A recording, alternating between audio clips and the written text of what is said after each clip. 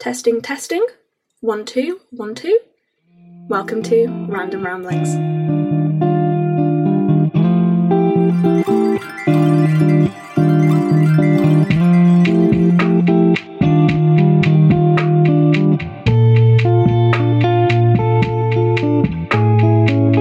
Hello. Thank you, Internet, for having me. It's a pleasure to be here. And welcome to Random Ramblings. My name is Gemma. I'm going to be the person you get to listen to for the next however long. And I hope you enjoy whatever this turns out to be. This is my first time doing a podcast, so apologies in advance for the chaotic mess this is going to be. I guess I'll introduce myself a little bit. As I've said, my name's Gemma. I'm currently a master's student at the University of Birmingham.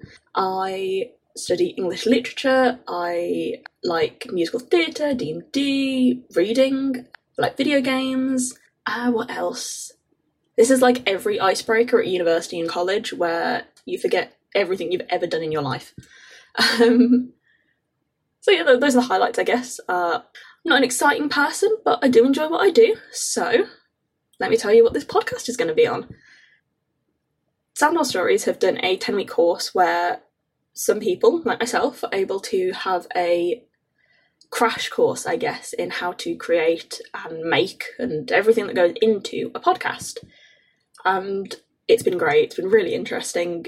Genuinely a great experience. I was really good at coming up with individual episodes of one-offs, but I had issues connecting things, so it would create a series, so there'd be a thread. And so I kind of realised just before creating this that why not be upfront and kind of go, if I made a podcast, it would very much be dictated by what I wanted to talk about, and that would be incredibly random, hence Random Ramblings. Each episode is just me rambling about one specific topic. Hopefully, in a longer series, I'd bring in other people to discuss things and talk about things and learn things. But I figured this could just be me talking about something I like. And one of the things I am incredibly passionate about was the subject of my undergraduate dissertation, which I spent a year on, so I know a fair bit amount, not lots, but I know a bit. And that is the love of my life, my very reason for existing, Emily Dickinson. So I discovered Emily Dickinson in my second year of university, and since then I did make her my entire personality for a good 2 years. I wrote my undergraduate dissertation on her, so I was spending a lot of time researching this woman, very in-depth, reading lots of letters, her poetry. Like, I do not think I know anyone better than I know Emily Dickinson at this point. So I thought, for the first episode, I would talk about her, who I know so much about. So why Emily Dickinson? So I'm queer. I very much enjoy English literature, and something I think anyone who has studied English literature, history, anything looking at people will know is that queer people are not looked at as much as straight people, which that makes sense. There's not as many historical people that we know are queer to look at, but queer men are looked at. There's a few names like Oscar Wilde. Every single course everywhere will have at least something about Oscar Wilde, because it's Oscar Wilde. He's the most famous gay person ever. But the thing is, it's an acknowledged fact, and it's a discussed thing when you look at Oscar Wilde that he was gay, bisexual, whichever label. He was not straight. However, women and their sexuality tend to be overlooked, and it's always kind of seen as taboo to talk about for some reason. And so, as a queer woman, I was very interested in finding these queer women who, of course, existed, despite what male historians will tell you, and exploring their writing and, like, almost finding out why they were or were not kind of read as queer. So, second year of university, module on 19th century American literature, and I had 1 week on Emily Dickinson. And for this 1 week, I was Googling her, just seeing what came up, and a video of Haley Steinfeld reading one of Emily Dickinson's poems came up, and I fell in love. both with Hailee Steinfeld as well as Emily Dickinson. And I will read this poem because it's what got me into Emily Dickinson, and I think everyone should be able to experience Emily's poems. I apologise because I will definitely not do this poem the justice it deserves, but I hope you go away, you read it, and you read some more poems at the very least. So, Wild Nights by Emily Dickinson. Wild nights, were I with thee, wild nights should be our luxury, futile the winds to a heart in port, done with the compass, done with the chart, rowing in Eden, the sea, might I but more to-night in thee. So, a very interesting poem, but it's what introduced me. It was the first poem of Dickinson's that I read, that I heard, and from there I, like Alice, jumped down the rabbit hole and am yet to return. So that was how I discovered Emily Dickinson. I was kind of passively aware that this person called Dickinson existed. I didn't really know anything about her, so I went from nothing to everything very quickly. So I guess for people that don't know, Emily Dickinson was born in 1830 in Amherst, Massachusetts. She died 55 years later, or at the age of 55. She had a father, Edward Dickinson, who was a politician and lawyer. He had his own law firm, and her mother, Emily Norcross Dickinson, who was stay-at-home mother, wife, very typical for that era. She had an older brother called William Austin Dickinson, who was referred to as Austin, and a younger sister called Lavinia Norcross Dickinson. Austin was the only one who married. He had 3 children, only one of those survived, with his wife Susan Gilbert Dickinson, and she lived a very ordinary life. She had some issues. Her sight was something that she struggled with, and she saw doctors about. It's not quite certain what happened with her later in life, because we weren't there, but she ended up confining herself to her room a lot, and that's really, I think, all the strictly necessary information about her, like, biographically speaking. So she was a writer, she was a poet, she didn't have a job, she stayed at home, she was a part of the community, but she was isolated a little bit.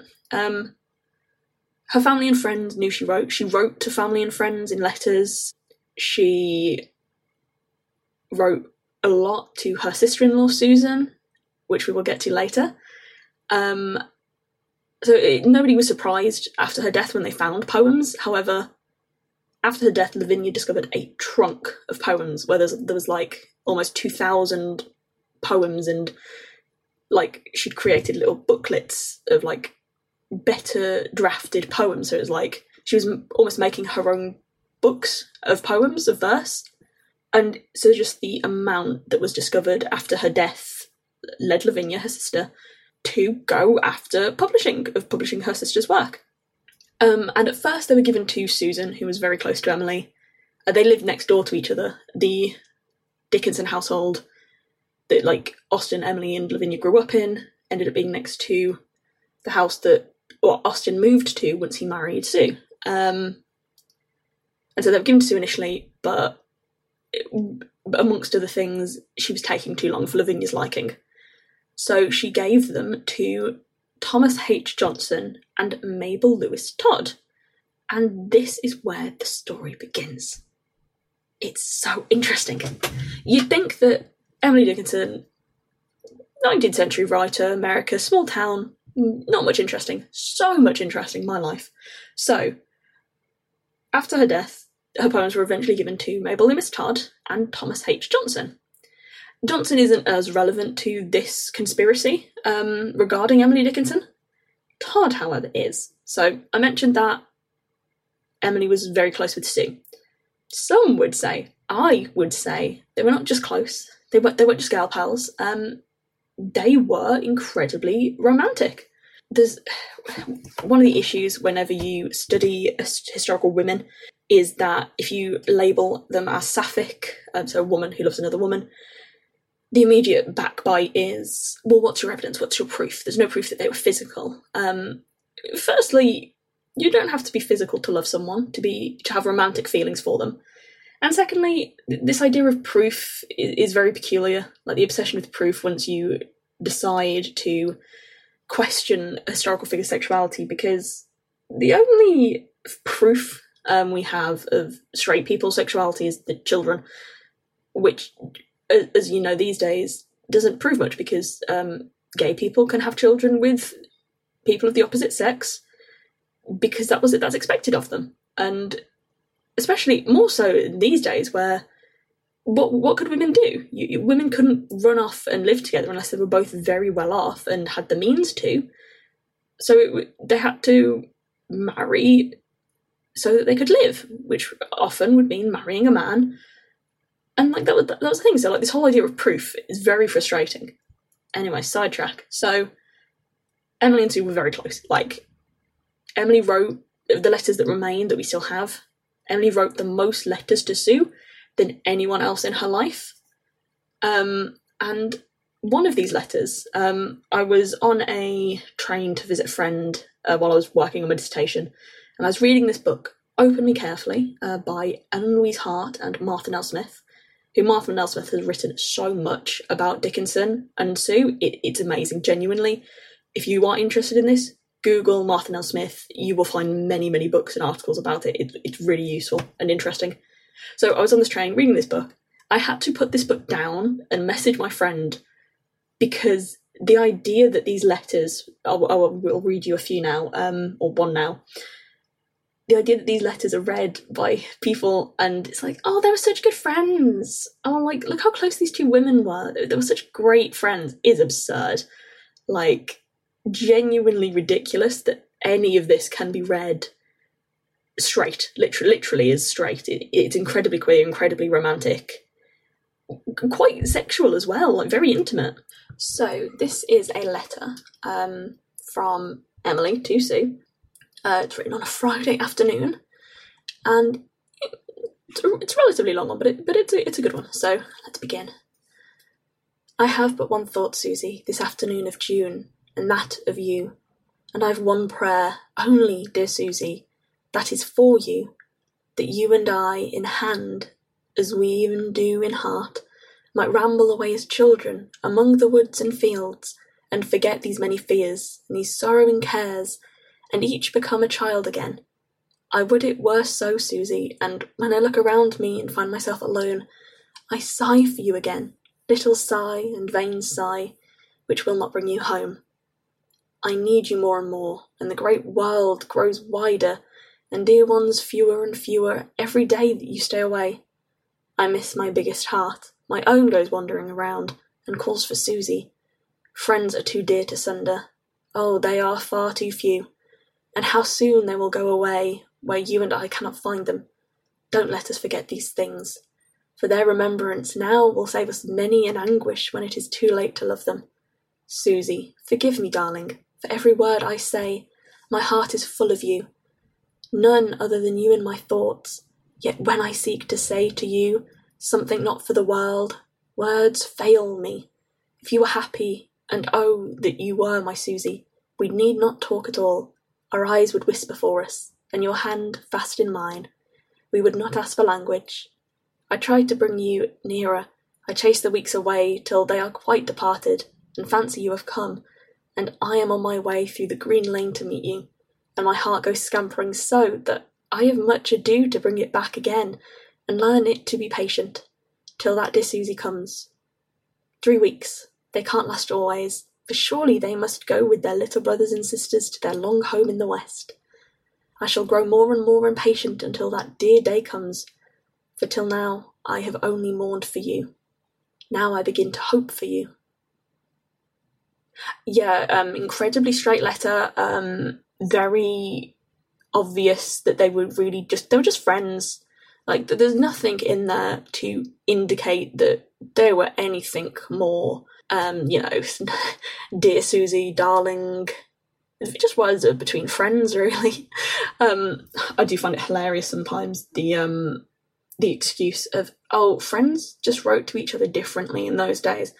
Trust me, they did not. This is gay. This is very queer. This is not straight. This is not between two sisters, despite what some people may say. Obviously, you can read the letters for yourself. There's online archives. Archive.emilydickinson.org has a lot of them. Please go and, if this is something that interests you, please go read them, because just so I'm not the only one reading these letters crying to myself about how misinterpreted they were by historians. But, so there we go, letter. It's up to you to decide. So yeah, there we go, that's a letter. So why is this relevant? Well, I mean, that on its own, I think, is very clear that Emily and Sue were not just friends. And this is relevant because Sue was married to Emily's brother Austin, which in itself is incredibly interesting, and I wish we had more letters from all of them, and like kind of, I'd love to be a fly on the wall and just know if Austin knew, if like what was known, what was not known, all of it. Really interesting. Anyway, so Sue was in love with Emily, Emily was in love with Sue. How reciprocated it was, we're not entirely sure.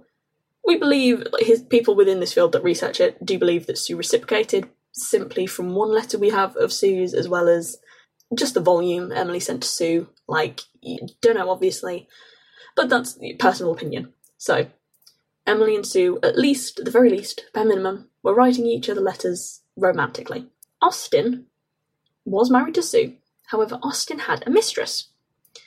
And this mistress's name was none other than Mabel Loomis Todd. Shock horror.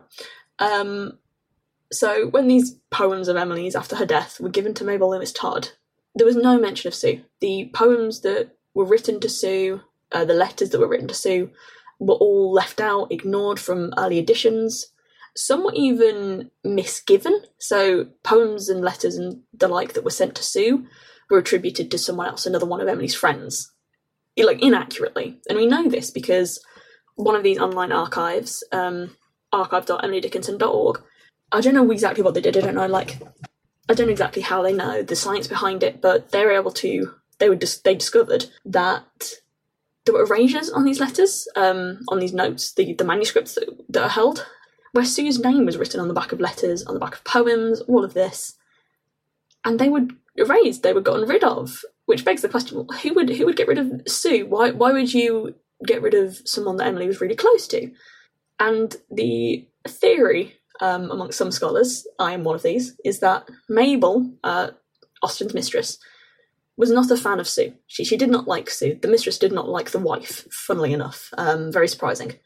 And so when she had this opportunity to create Emily Dickinson's legacy, she erased Sue, quite literally, from manuscripts, from letters, poems, all of that. She erased the fact that Emily and Sue were romantic.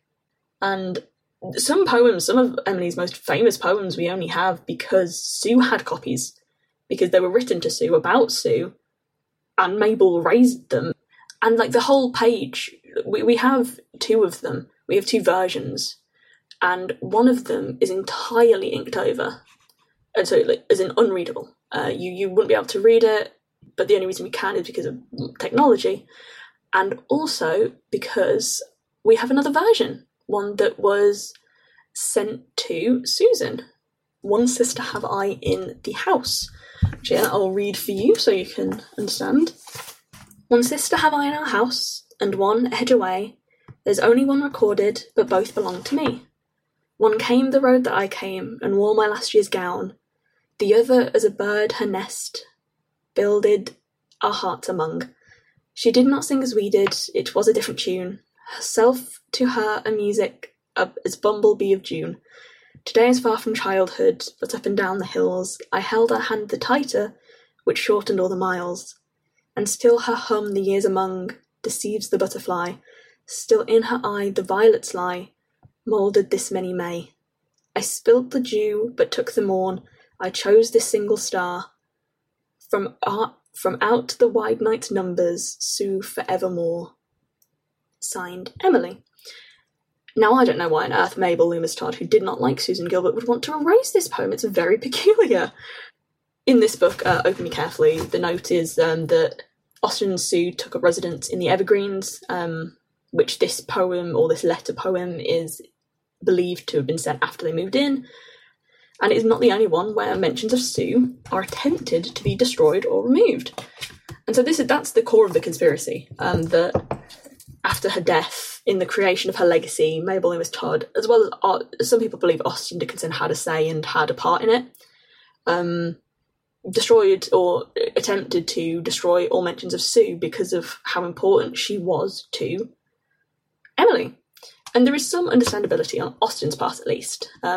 Similar with how secrets or like evidence of their love is destroyed and hidden, because at this point it was seen as a taboo. It was not well welcomed. So Anne Lister's another example where she had these coded diaries. It's incredible, like how much she hid and how explicit the writing, once uncoded, is about the many dalliances she had with women and how much of a lesbian she was. She's, I think, called first English lesbian. And at some point, one of her descendants and his friend decoded it. And this friend allegedly wanted to burn these diaries, these books, because they were a stain on the reputation of the family. Like, they showed that there was this woman who was ill, that was not right. Because if you've done any historical research into queerness around the turn of the 19th century to the 20th century, there was a lot of, not propaganda, but there was a lot of psycho writing about how it was a deviance, how it was an illness, how being queer, like, so a man attracted to a man, woman attracted to a woman, it was wrong, it was disgusting, all of this. So when family members discovered these books of Anne Lister's, there was that desire to burn them and get rid of them. Luckily they weren't, and so we have them now, and we've got the amazing TV show Anne Lister. But yeah, so it was a big thing of these things were destroyed. Letters, when Emily Dickinson was dying, were often destroyed. We know that there were a lot of letters from Sue that were burned because that was a request of Emily's, apparently. Again, we can't really know this because it's a second-hand account of someone saying that, oh yes, Emily Dickinson wanted these letters burnt. We don't have it in writing, that's what Emily wanted, but they were burnt, which the letters burnt are believed to be the ones that Sue sent back in response to her letters. But yeah, so that's, I guess, the origin of the conspiracy, that after Emily Dickinson's death, her closeness with Sue was erased from the manuscripts, from the letters, from the publications. And it's only because of some scholars from the 60s onwards that we know that they existed. Unfortunately, it's one of those of once a queer woman has been said to be queer, like once it's like, okay, yeah, it's accepted almost, there's then not a lot. So Emily Dickinson, when queer theory and queer scholarship began, there was lots of work on her, like there was a lot of writing. It's kind of died down now, and it's seen as, well, yeah, she was gay, what about it? It's very, well, you've proved it, like the scholars have proved it now, what else can you say? Which, again, it's possibly a double standard between men and women, because you don't look at Shakespeare and go, oh, well, what else can you say about Shakespeare? Because there's so much left to say. I think similar with Emily Dickinson, I think there is a lot left to say, especially if you read her poems as queer as much as her letters, because she sent these letters and poems to Sue, and she wasn't publishing these letters. We have no true idea how much Emily wanted published. So we can read them sort of biographically, in the sense of this letter, at the very least, was intended to be read by someone she had romantic intentions for. So we can therefore read these poems as romantic declarations, or at least declarations of some description. So it's hopefully, with like after the TV show Dickinson, and the lesbian renaissance that's going on right now between Anne Lister's TV show Dickinson and the lesbian vampire show that I'm very much looking forward to on Netflix, I hope that more scholarship focused on queer women turns up, because I think it'd be great, genuinely. I think, and I hope to be part of the generation that does more work and builds on what's already been done by previous scholars about queer women, because they're still overlooked a lot. But yeah, so there we go. That was There's the first episode of Random Ramblings. Emily Dickinson was queer, and it was attempted to be hidden. Yeah, I guess that's kind of it. There's so much out there.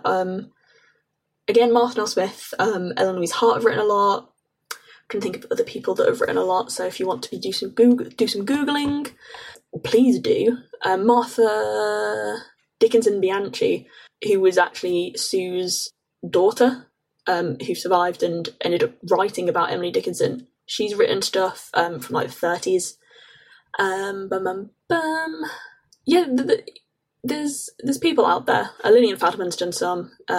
Judith Farr, Gilbert, Gubar mentioned her in The Mad Woman in the Attic.